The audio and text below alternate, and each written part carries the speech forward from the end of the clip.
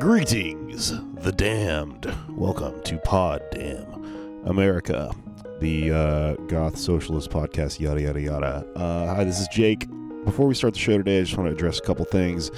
Our equipment fucking keeps blowing up and is haunted and is probably bugged by the government and all sorts of crazy shit's happening, right? So something happened in the middle of this episode where we lost the first half of the episode, and then because everyone is doing stand-up and has spots and shit, we had sort of a time crunch, and we had to sort of get our interview with Ted Alexandro done and out of the way so that we could then re-record the first half later. So it's going to sound a little disjointed and wonky. That's just what happened there.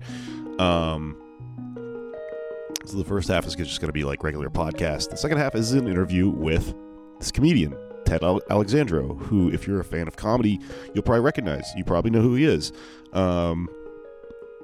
You might not think you know who he is and then see him or hear him and go, oh shit, that guy, right? He's a staple in stand-up comedy. He's been doing it for a long time. Someone I've been a fan of for a long time, and sort of recently discovered that we have some political interests that align, as I've been living and doing stand-up and getting interested in activism, stuff like that in New York the last 5 years. I saw this guy, talk at like Black Lives Matter events and stuff like that, and he talks about Occupy Wall Street and things like that, and he's very involved in sort of activism on a grassroots level. Then he's also just this comedian, so it's pretty cool. I'm really glad that we got to talk to him about his new album, which is called The Senior Class of Earth. It's great. You should check it out. It's sort of, or it's an album. It's also a special. It's also, just available everywhere. That's how you got to do it these days. You got to release on all platforms. So you can check out his album, which, we're obviously here to promote today, but also to talk to him about his experience in politics and comedy. You can check it out anywhere. So yeah, that's pretty much that's the premise of this week's shows. We're going to talk to Ted about all that stuff, and it's pretty good. I think we got a really good interview in there. And then also the other half will just be regular old show like you're used to, right? Before I get right into the episode, I also just wanted to credit on a public episode, as these reach a lot more people, the mid-eye, the crazy chiptune music you're going to hear as like the interlude in between the two segments of podcast, was done by a guy who listens to the show. His name's John Miranda, and you can check out his music at John Miranda Music. You can hire him and have him make music for your thing. We're probably going to do some of that maybe for this show. He made me this one for free. I really liked it. We'll see how this goes from here, but it's spooky Castlevania music. Pretty on brand, right? I think so.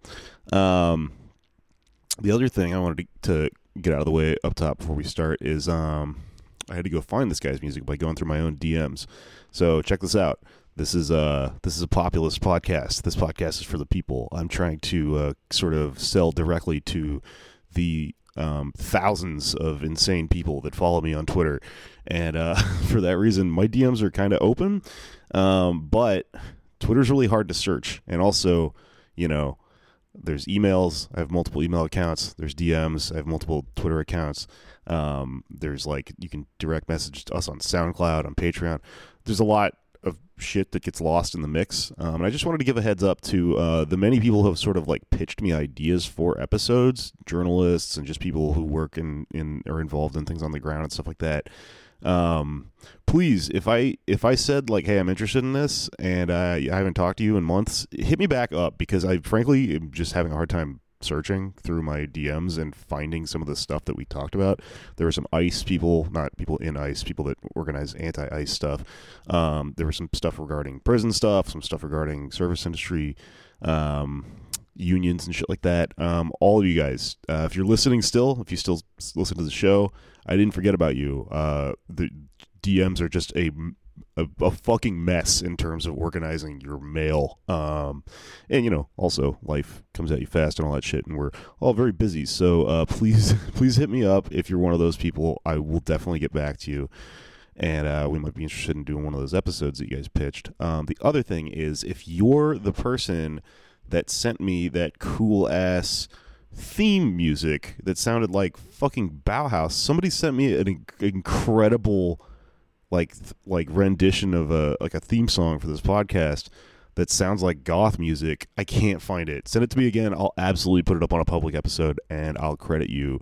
It was like, industrial fucking percussive, electronic drum stuff, and then like "Pod Damn America, Pod Damn America." It was badass. I just can't find it. So yeah, resend it and I'll put it on the show. But yeah, that guy John Miranda, check out his music, and check out Ted's special, and obviously follow our stuff. And if you're in Brooklyn, thank you for coming out to Yoko, my live stand-up comedy show that I run with Ian Fidance and Claire O'Kane. If you came to the show, if you didn't and you live anywhere near New York and you want to come see a live show, it's going to be a regular show. I think we're booked for the first or the second Tuesday of every month, but obviously I'll put all my stuff up on Twitter and social media and stuff. But we're going to do a monthly show. I think it's second Tuesdays, and we're going to get big headliners. We had a really good turnout with Chris Gethard, and I think we're just going to keep doing it. Like, the club's happy, all my comics are happy, hopefully the audience was. The food there's fucking banging. Pretty cool place to hang out and drink and stuff. Smoking patio right up there upstairs on the roof. You fucking can't get that everywhere. Pretty cool, right? So yeah, thanks for supporting the show, and yeah, come hang out in real life at Yoko sometime. All right, that's it.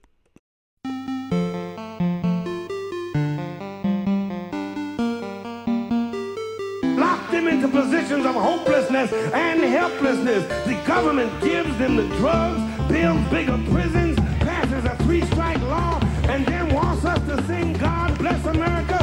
No, not God Bless America. God Damn America. That's in the Bible for killing innocent people. God Damn America for treating us citizens as less than human. God Damn America, as long as she tries to act like she is God and she is supreme.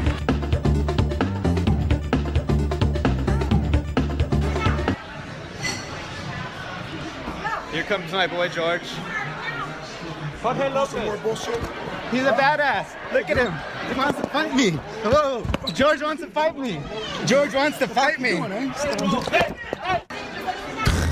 That was some fucking MAGA guy trying to do world star hip hop shit to George Lopez in a fast food restaurant this week. And he got George Lopez. Yeah, he got by George Lopez. It's pretty fucking tight. This is a pro George Lopez podcast. Welcome to Pod Damn America, the goth socialist pro George Lopez podcast for ghosts that want to know why you crying. Lopez Brocialist. That was down in Texas, where we'll start the show this week. But first, I'll introduce everyone. I am Jake Flores. You know me. I've got with me Anders Lee. Hey, Anders Lee here. And Raghav Mehta. Hey, how's it going? Good. Cool catchphrase, Raghav. The three of us are here to intro the show. Later on in the episode, we've got an interview with Ted Alexandro of comedian fame. He's a comedian who works at stand-up comedy. Mm-hmm. Yeah, if you friend him on Facebook, it'll say comedian. All his comedy. Actual real one. Ted Alexandro Ocasio-Cortez. Ted's probably the biggest comic I think we've got yet, but we got some big guys coming up. But I'm very excited about our interview with Ted because he just released a new comedy special that I think in a pretty interesting new way approaches comedy like very subtle, or approaches politics and comedy very subtly. It's really cool. He's kind of produced it DIY, and he talks about some more left-leaning stuff on the record and to a clearly like comedy club audience, and I think there's a lot of cool social implications there. And he's a cool guy. Very hard to do. Yeah. Because you don't know what the fuck those people are thinking, and they're often unless you're bashing George Lopez with the only thing that they can agree on. Yeah. Say fuck, you say Lopez. Let's do that for an hour. No, fuck that.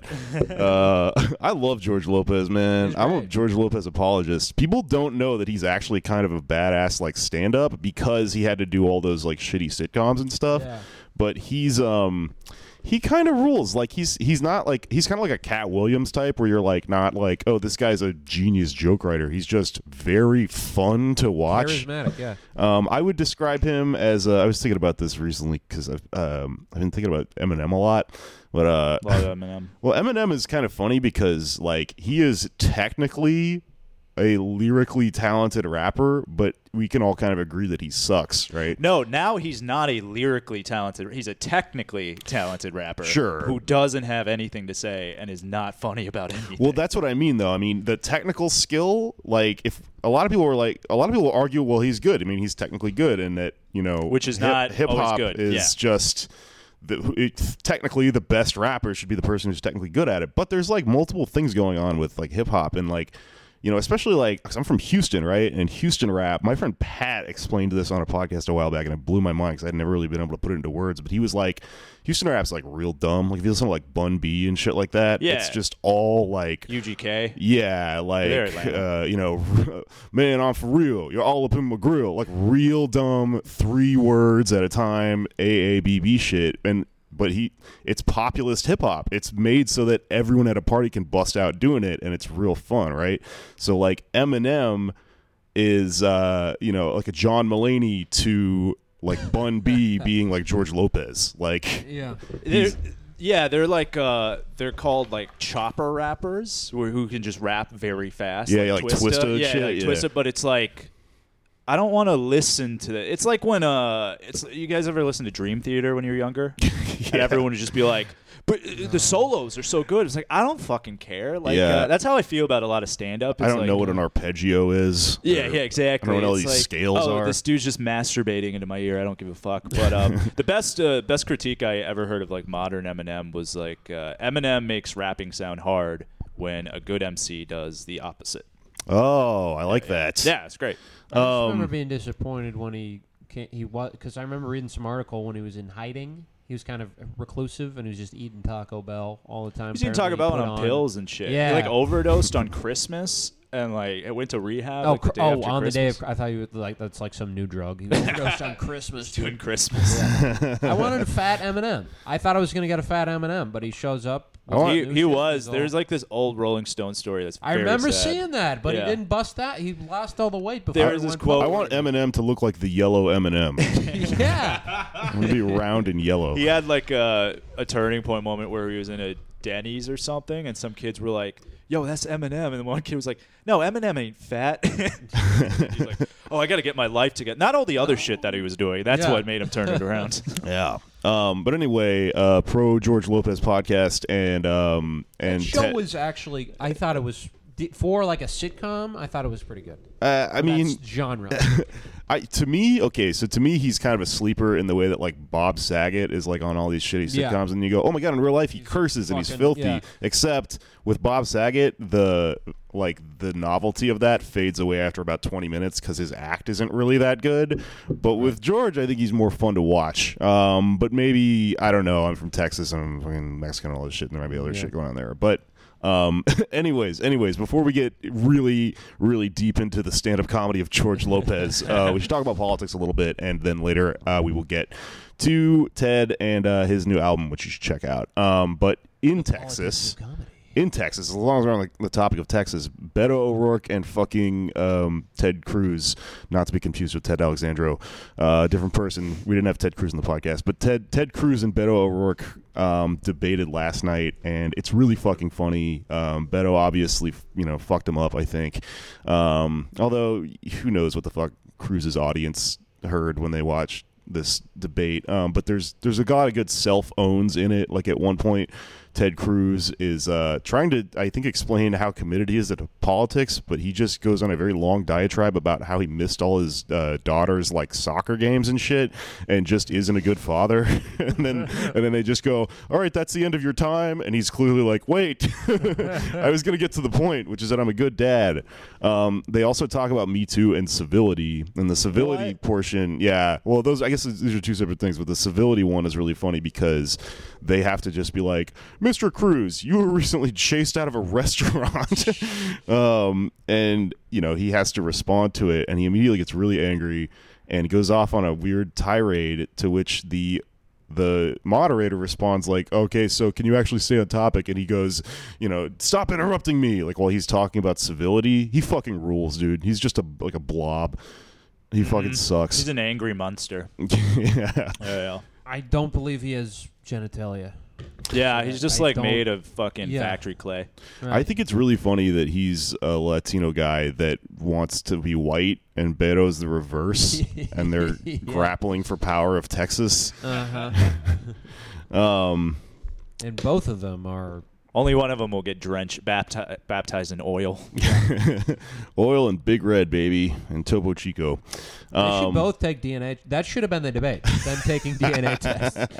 Are you the Zodiac killer? Yeah. That's how they caught the fucking Golden State Killer. It was when Ted Cruz did 23andMe and found out he's not a human. It's funny because I actually think you might. If Ted Cruz got his 23andMe done, he might find out that he's ethnically just Spanish or something, because Cubans are 90% ethnically, they just wiped out the indigenous people. Yeah. It's fucking crazy.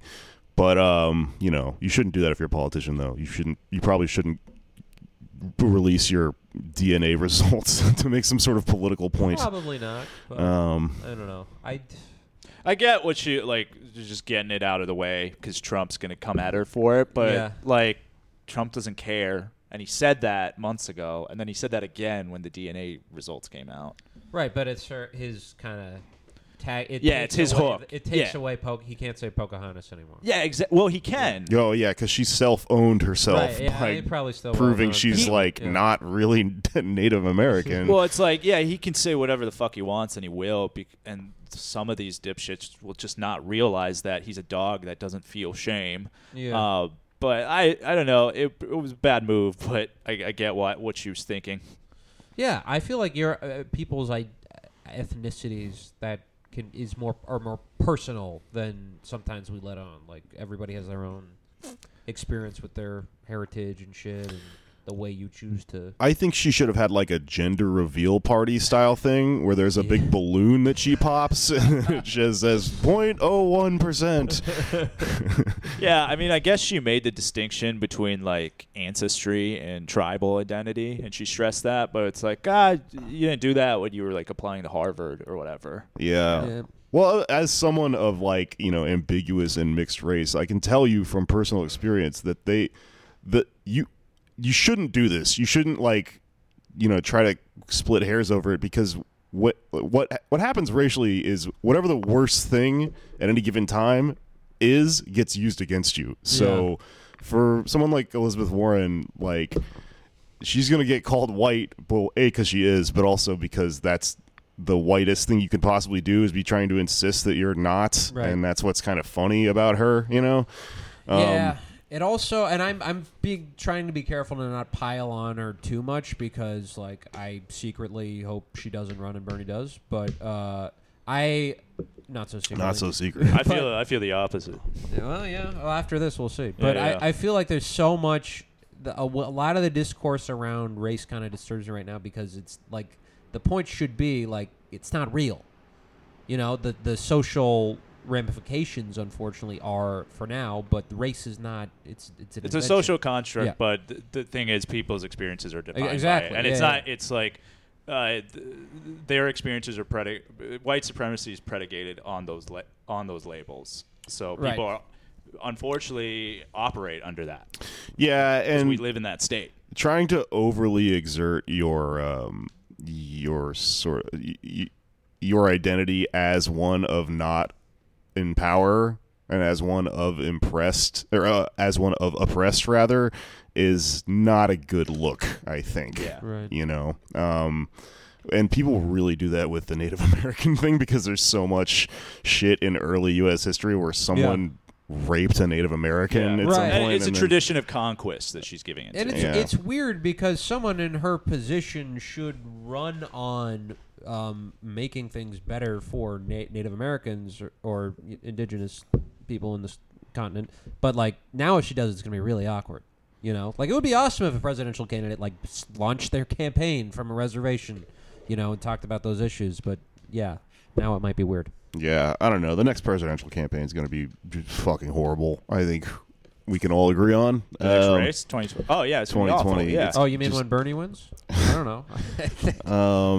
I mean, I'll try to be optimistic about that and anything. But moving on a little bit, I think we should talk about the events of this last weekend in which a bunch of Proud Boys jumped some people in the street after an event at the some Republican fucking Moose Lodge thing or some shit.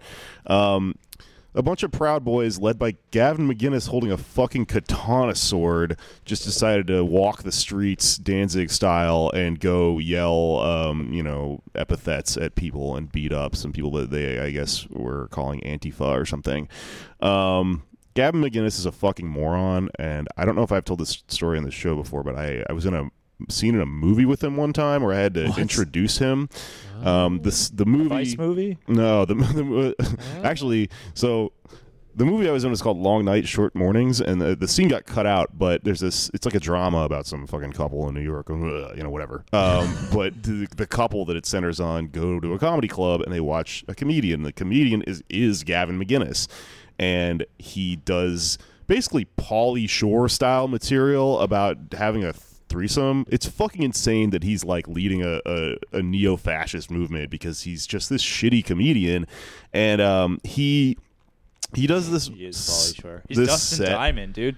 Yeah, he does this set that I have to watch 10 times because we record it. But I remember that he told me when I introduced him, he was really specific that I call him Gavin McInnes, and not McGinnis, because I guess people call him McGinnis. So if you have to interact with him, this probably won't get him to change his ways or really have any meaningful political effect, but it will bother him and make him uncomfortable. Call him Gavin McGinnis with the G, because apparently he hates it.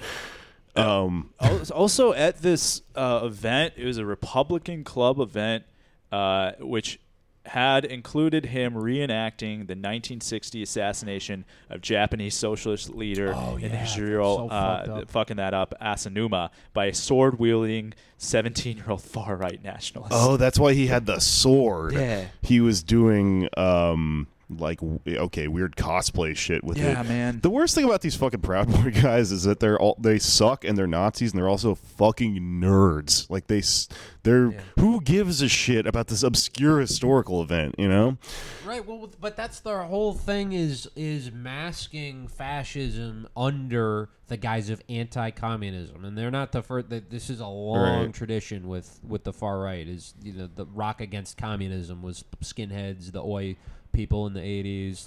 And today I remember going to a May Day rally a couple years ago, and there were these fucking alt-right kids with their stupid Kekistan flag, and they were just they were just talking about communism, Stalinism, and they're not going to tell you what they actually believe. It's just this oppositional thing that they try to use to cloak. Yeah, well, it also makes sense because the people that they worship are capitalists, and fascism is capitalism in decay, or at least that's a model of understanding it. I saw a political cartoon a while back that I thought was kind of poignant, and it was that fascism is this iron ring that you put on this barrel, and the wooden barrel is capitalism, right? That's how you hold it together while it's fucking rotting.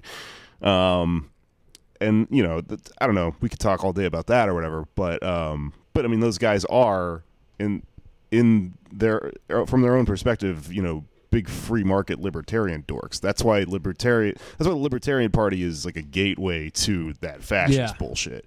I remember watching Get Off My Lawn, which I guess is Gavin McGinnis's new show. Nice. But he had this guy on who I don't know who the guy was, some socialist blogger or something. And Gavin McInnes was like, the majority of billionaires are self-made. And the guy was like, what? Where'd you read that? And Gavin McInnes was just like, I've looked into it. He was like, can you show me he's like, I said I've looked into it. But his entire crux of his argument relies on this fact that he just pulled out of his ass, that if you're a successful person, if you're rich and wealthy, it's because it's purely because of your own grit and so who gives a dedication. fuck? Yeah. Even if they're self-made, they probably killed people. Yeah, right. Yeah, you did that all by yourself. But when he's confronted with like, okay, well, most of this wealth that you're lauding in the United States is legacy. It's inherited. Like people didn't work for that. Yeah, And escape the it's- estate tax. Right. Yeah, stuff like that. Yeah, well, he also has a lot of money because of starring in the Earthworm Jim video game franchise in the early 90s. I don't know if you saw this. Oh, Kath yeah. Barbadoro tweeted that, by the way. I just saw What? her joke. She found a picture of him without his fucking beard and mustache where he's like looking down at a cell phone and he has 5 fucking chins. It's so gross. And he's not even fat. Yeah, he's not fat, and he has She's 5 like- chins, yeah. so he looks like Earthworm Jim. He has like this weird long head, which just speaks so much to like the masculinity shit that the Proud Boys are so centered on. Like he's clearly a guy who doesn't have a fucking chin and is insecure about it and fucking weird.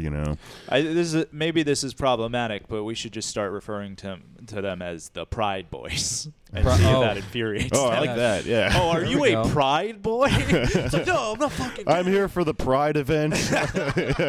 You just show up in like leather and shit. It's about masculinity and enjoying other men. Yeah, I heard there was a Pride Boy parade. Oh man, that's fucking chauvinism, good. You have like, Yeah, you're like a cowboy. yeah. Oh man, that fucking rules. Ahmadinejad's on Twitter. You hear about this? Yeah, I saw that he got like Grandpa's first AOL account or whatever this week. It's really funny. He tweeted back and forth with Virgil Texas. It was Yeah. pretty cool.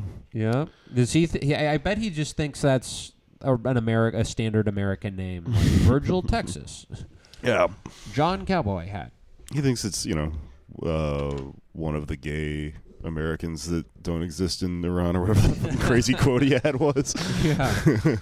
I don't know what this is about. I guess it's like to show that. Oh, I am Iran talking has to internet. American homosexual Virgil Texas.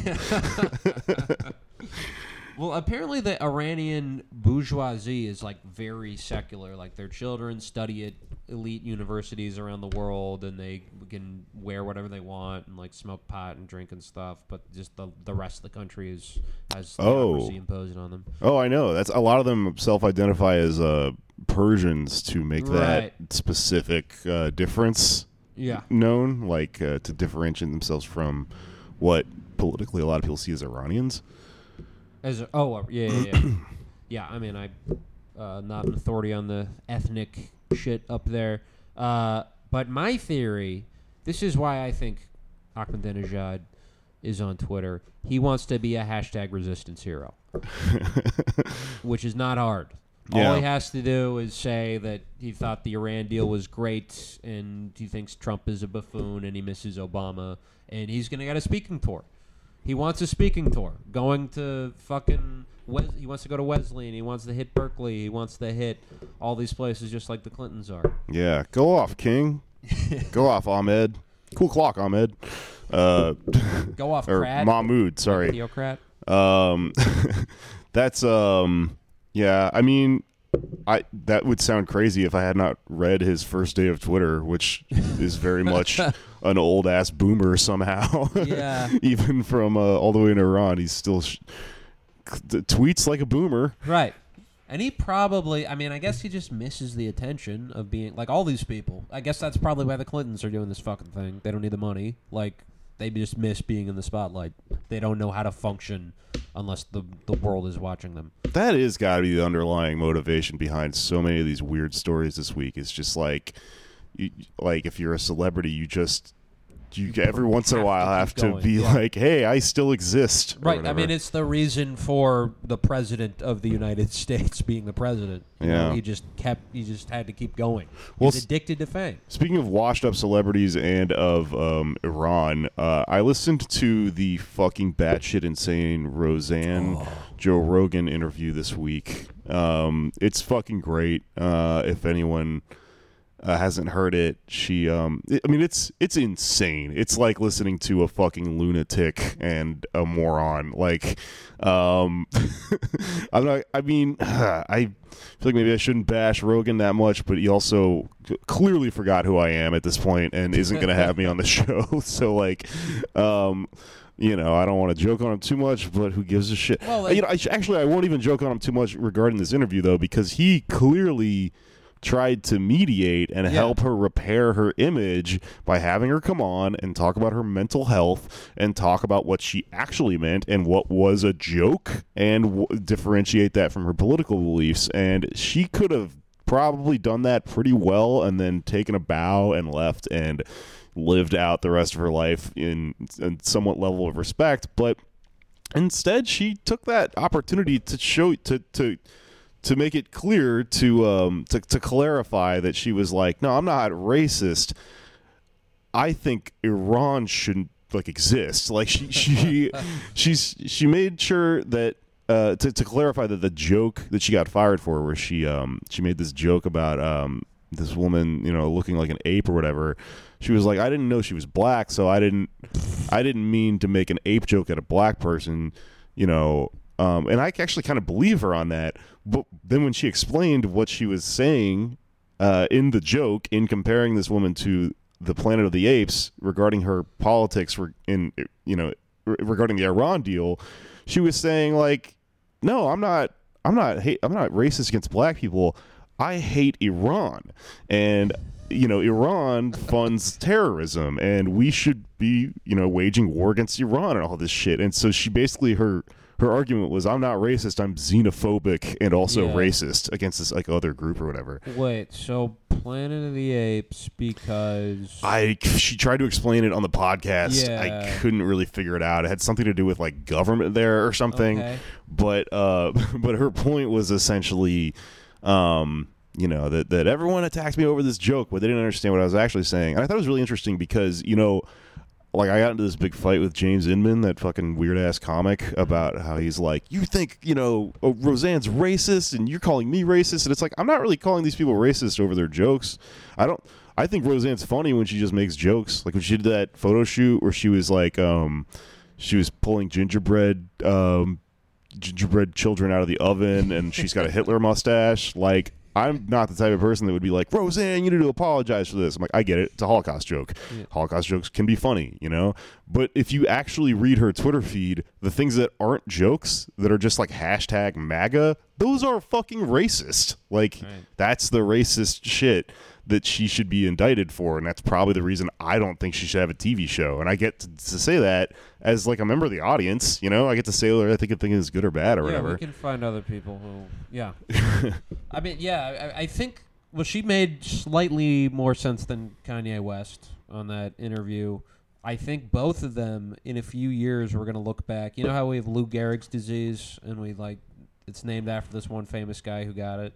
Like, whatever they have is going to be a lot more widespread. And it is induced by social media and fame, I feel like. Because they were both pretty famous and well-known before every second of your life was documented and tweeted and just everything. And, probably it rotted their brains. It made them go bananas. Yeah. This is going to be a common thing.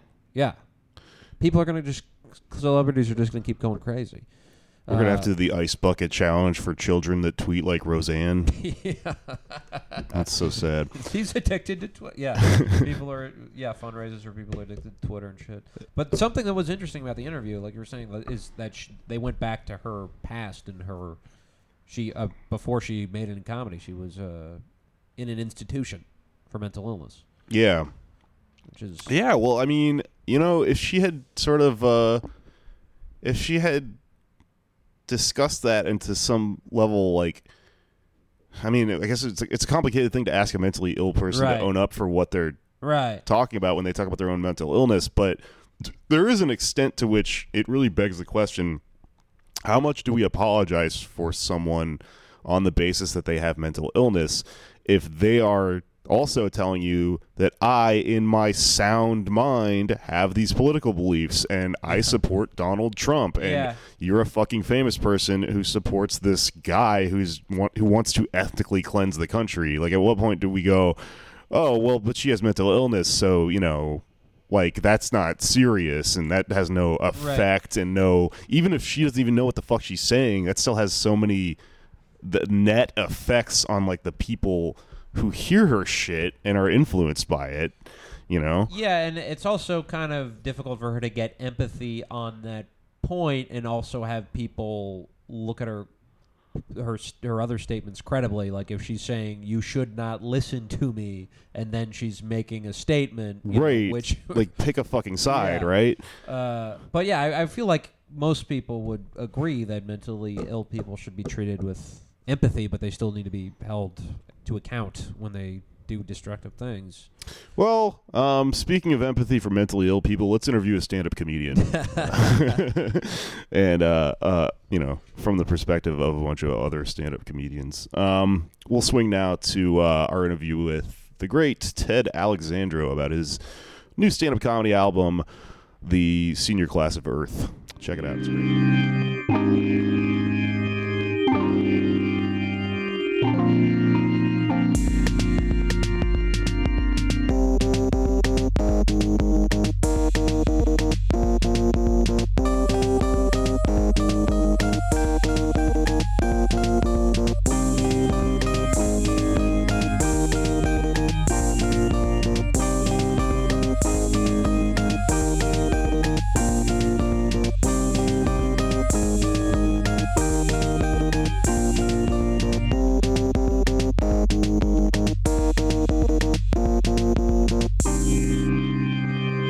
And now, moving on from the beginning, we definitely didn't fuck up 20 minutes of podcast and have to reverse engineer everything. Didn't happen at all.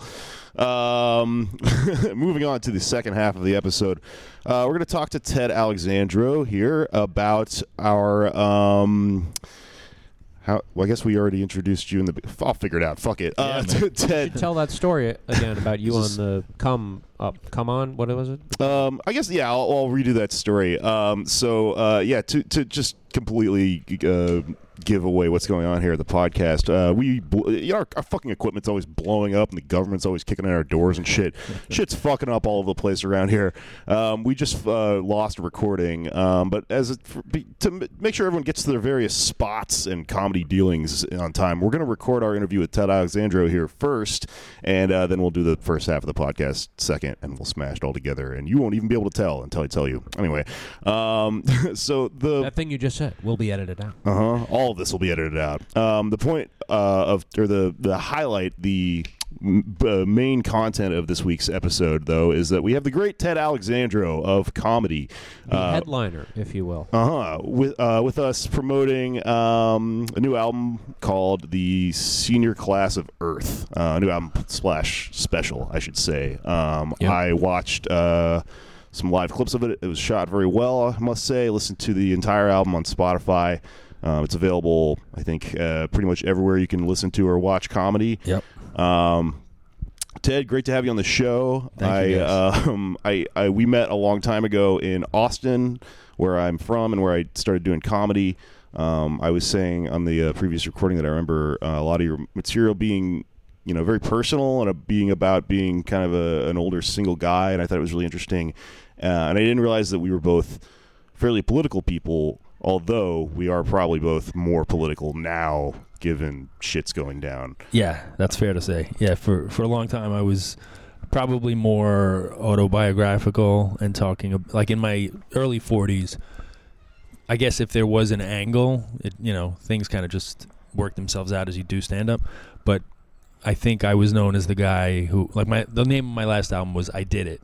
And that was based on a joke where I talked about being 42 years old, single, never married, no kids. I did it. I made it through the maze. This wasn't an OJ-themed album. You just read the OJ book out loud? We'll find out. Maybe there's a double meaning. No. So, yeah, I haven't killed anyone. So this was just, there was like kind of a progression just getting more political and stuff. So that now I would say my stand-up is kind of like half and half. Half on this album talking about at the time being engaged, and then the other half is more kind of social commentary, political stuff. Yeah, I thought it was a really even split, but it also, sometimes as a comic who is political, you really, like, I feel like there's just like two gears. Like sometimes you're just, yelling about society, and then sometimes you're like, aren't dogs weird? And there's not really like a gradient between those two things. But I thought your whole voice just sort of, galvanized all that stuff together into one sort of narrative. Thanks, man. Yeah, I think that's really cool because we're only now really able to do that in a weird way, I think, at least in terms of the left. Like, politics that we talk about on this show were recently rather fringe, and to do, comedy from a far left perspective, you could do it, but you would be like a genre person. You would be like a Lee Camp or somebody like that. And I think that one thing that was really telling in a positive way about where we've come as a society, when I listen to a lot of material we're doing in regards to socialism and stuff like that, is that it didn't come off that way. It's like, it's impressive, and it's a good sign, I think, that you can do material about that sort of thing to like a comedy club audience now, and it works and it comes off. It means that the audience, which is a random sampling of people who wandered into a fucking comedy club and got a niche Brooklyn, our paid protest or something like that, understands what's going on, and at least can deal with it well enough to understand it as a joke. Yeah, well, I shot it at the Comedy Cellar, the Village Underground, their second club, and so it was not at some hipster room or whatever you want to call it, some alt room. It was just a club.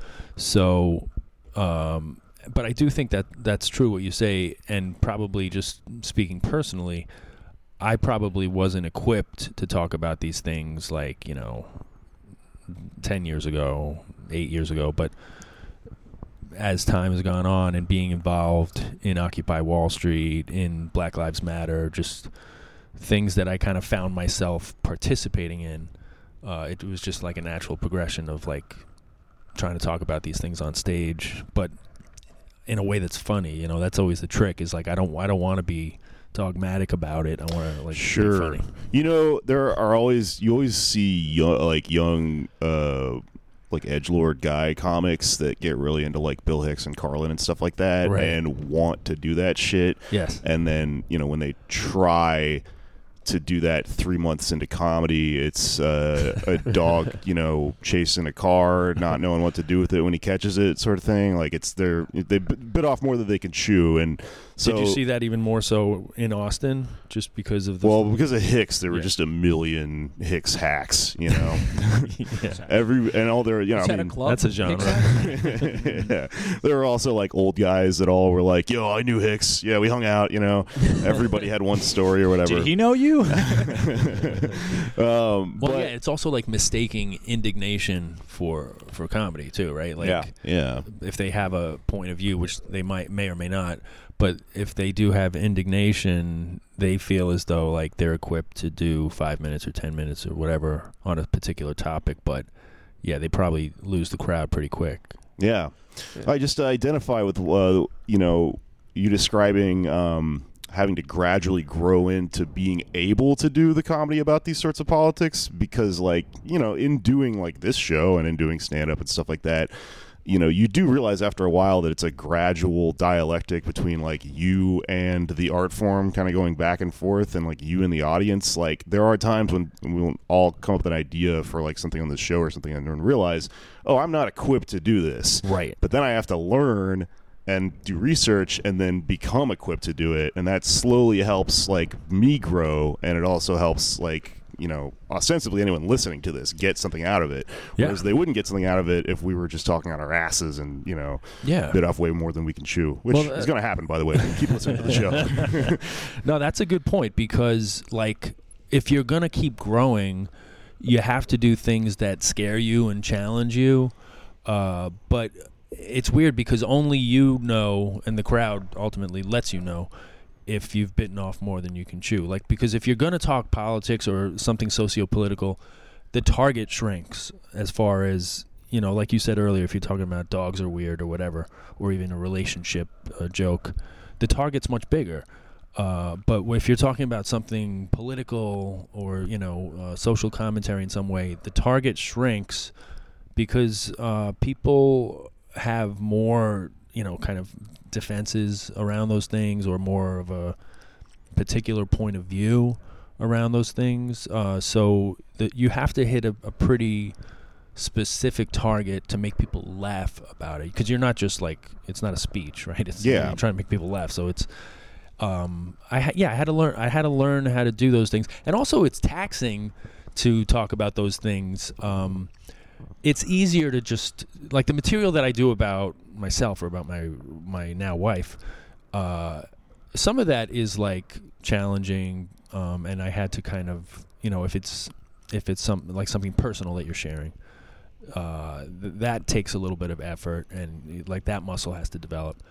But with the political stuff, yeah, there is a process. There's a learning curve of like almost convincing yourself to do it every night, like, because it's easier to just I don't know if I want to sell this tonight, or you know what I mean. There's an effort that has to be made, so that you have to build that muscle up. Well, something I found I liked about this special is I feel like for most of our lifetimes, politics to most people, most Americans, has been two white guys in suits arguing about taxes, you know. But you make a distinction in the special between that and movements, and how politics is actually a much broader thing that affects our lives, you know. Well, yeah, you know, and it's interesting you say that, because I don't have much interest in politics. The description that you gave first, I really don't, because people will say to me like, "Oh, you're pretty political," and I don't think of myself as political. Yeah, you're not wearing the T-shirt for this Smith candidate or no, I'm really not. Like, Ted's wearing a nasty woman T-shirt in here right now, and a pink pussy hat that I knitted. Drum hat. Yes. Yeah. But I do think of myself as like, the movements are what really kind of engage me and excite me, because I feel as though that's real kind of political action, like people organizing. Yeah, well, it's weird. You know, I almost don't like the word radical sometimes, because it inherently makes like, you know, quote unquote radical politics and quote unquote being radicalized, like this thing we're describing of politics not being guys in suits and actually being things that affect your life materially and cause you to get involved on a really local level.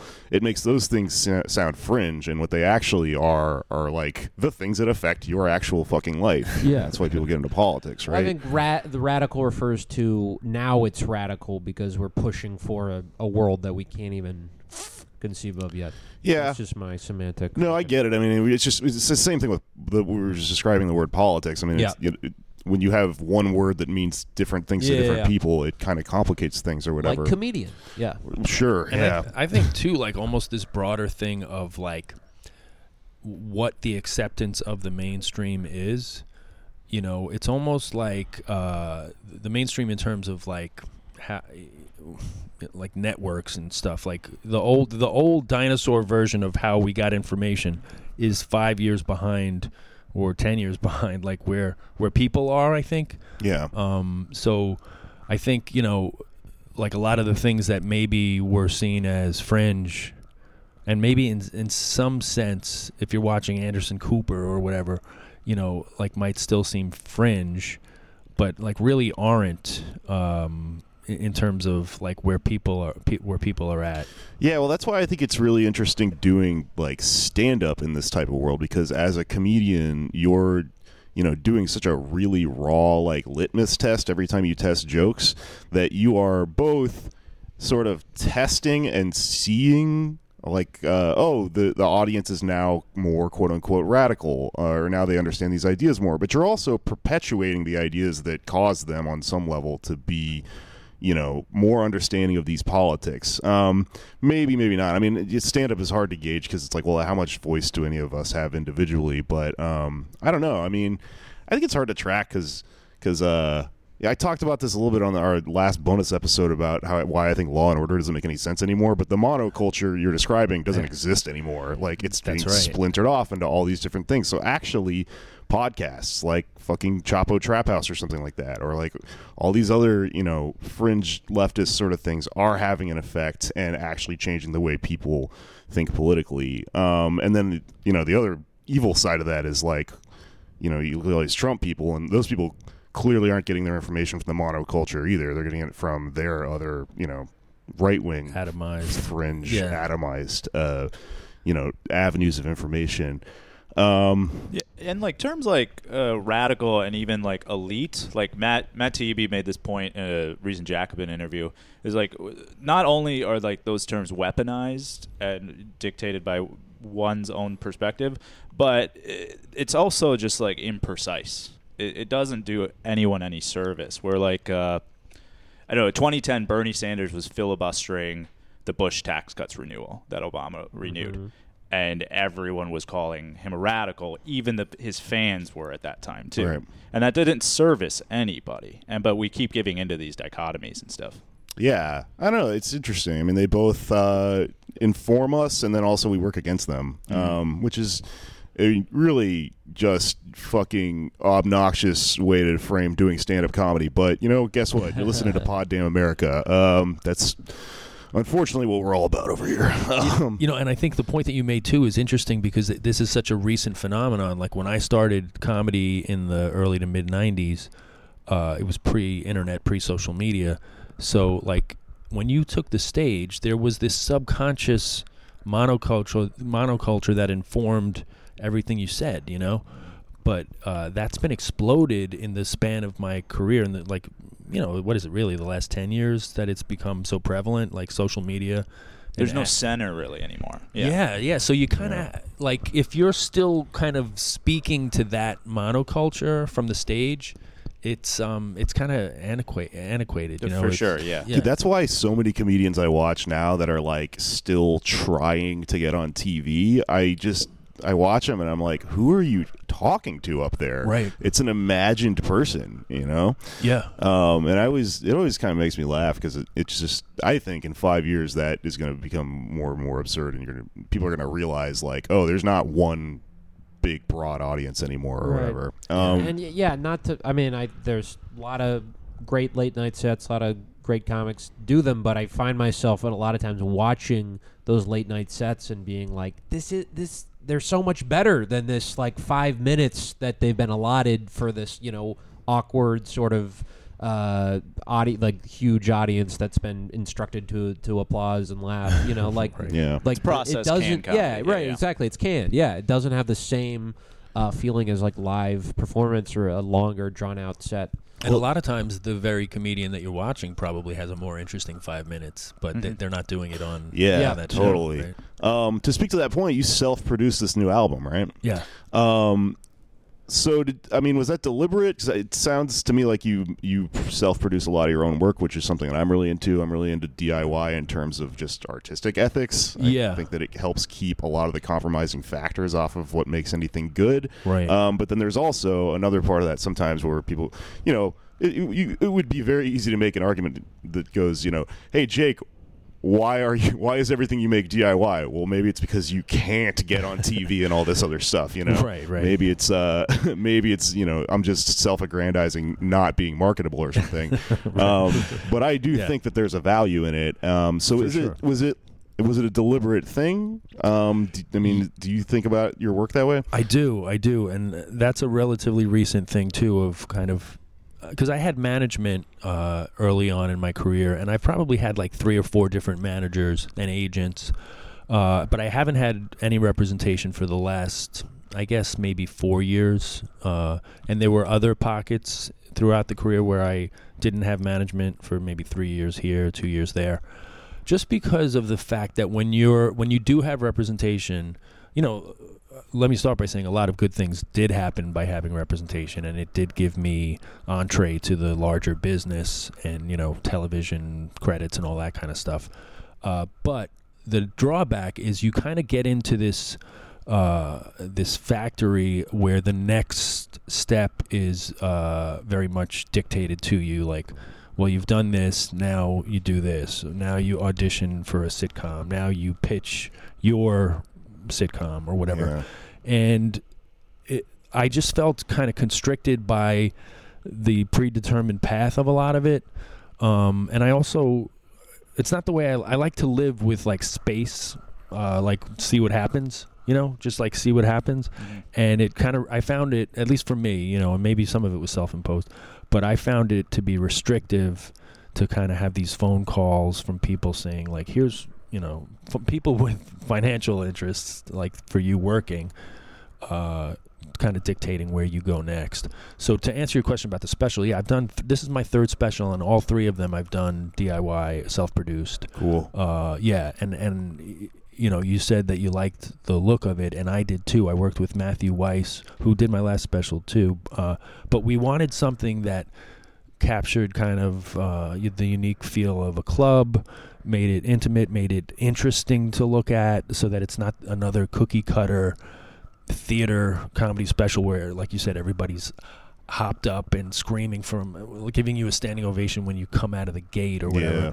I just wanted, I wanted it to feel more organic to what I do, which is a club. Yeah, I don't like when comedians, take their act and then the final product is like a stadium or something. Like, yeah, I really think that, like, the best shows are in, like, 100-person rooms. Yeah, intimacy. Yeah, it's undervalued. I really like albums that are recorded that way, and, like, from an audio perspective, but also, like, your special reminded me a little bit of, like,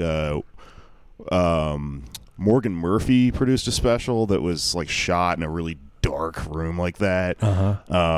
Irish Goodbye? Yeah. It was real special. Cool. I'll have to check that out. Yeah. But it recreates the just feeling of being in a show that I think gets taken away when you do these big, comedy in the round, like Dane Cook sort of things or whatever. Well, I think also what comes along with doing a venue of that size is, again, talking to what we were saying about monoculture, just by virtue of there being, 20,000 people rather than 200 people, there's more of a presumption of, like, it restricts what you can talk about. You're not going to get into too many political things or whatever, because it's unwieldy to talk to 20,000 people about, like, something that has some nuance to it. Mm-hmm. But 200 people, regardless of how they feel sitting there, just basic decorum is that you listen, you don't yell out, or you know what I mean. So the intimacy, and also kind of the,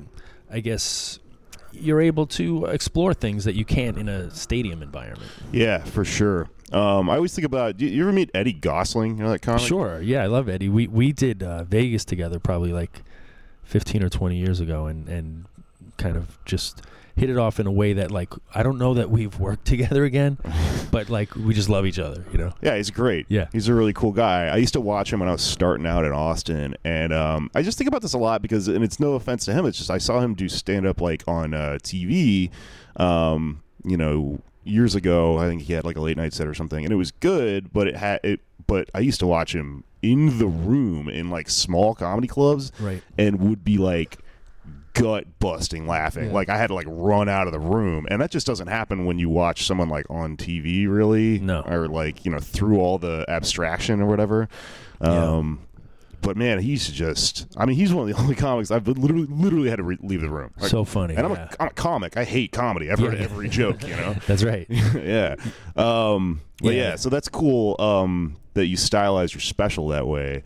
Another thing I wanted to ask you about, kind of related to your act, not so much related to the special, is my friend Luisa Diaz was on the show a while back, and she just happened to mention that you had worked in some regard towards unionizing comics at some point in the New York scene, and that's why we have, like, the spot pay standards that we have. Is that true? Yeah. On 2 different occasions, I organized comics for a pay raise. The first time was, like, early 2000s. I drafted a petition that I then got 100 and something comedians to sign, just saying, we, the undersigned, request a pay raise, blah, blah, blah. And then the second time was with maybe 3 or 4 years later, a group of comedians. This time it was more kind of a real, structure, organization. It was called the New York Comedians Coalition, and I did that with Russ Maneve and Tom Shalhoub and a bunch of other guys. And there was talk of unionizing at that point. The first time it was more just a petition, straight up talking about pay. But this time there was discussion about possibly linking on with AFTRA or SAG and unionizing.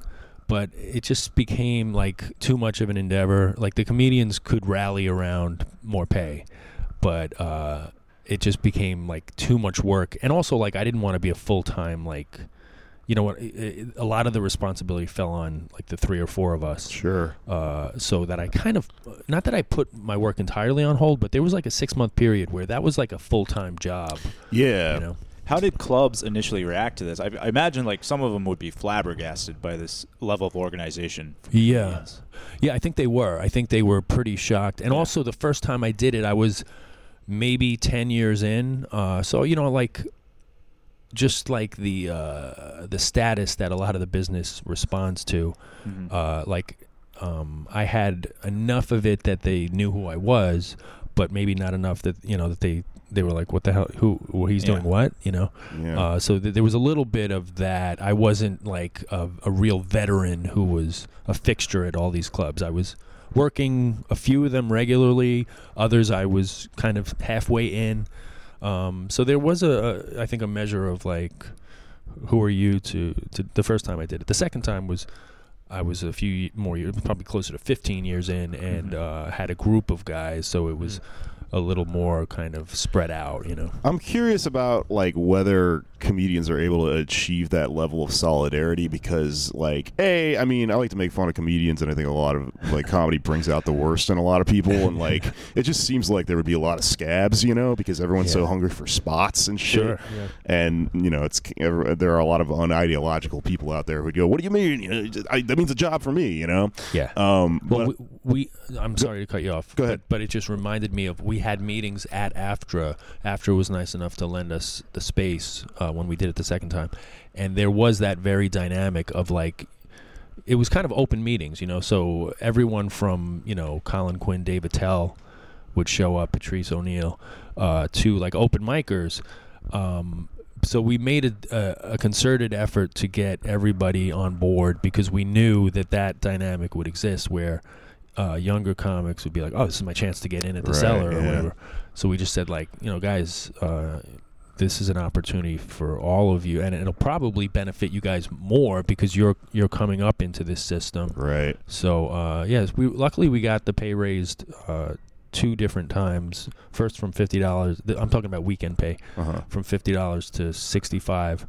Then it went up to $75, and then a couple clubs went to $85, and the cellar now has taken that even to $100, $125 in their different rooms. So I think what it basically did was introduce the conversation of like, we live in New York. Like this should shouldn't be at 1980s levels. That's interesting to me because I kind of wonder sometimes about how much even Marxist theory can apply to just like art. I think specifically in America, but just in society at large, if we're talking big heady theoretical shit, because like I came from Austin, which is quote unquote live music capital of the world. That's how they advertise their city. It's good for tourism and marketing and stuff, and so but I did stand up there, and there was this thing that existed, this Health Alliance for Austin Musicians. I used to do a joke about it, Health Alliance for Austin Musicians. It's called HAM.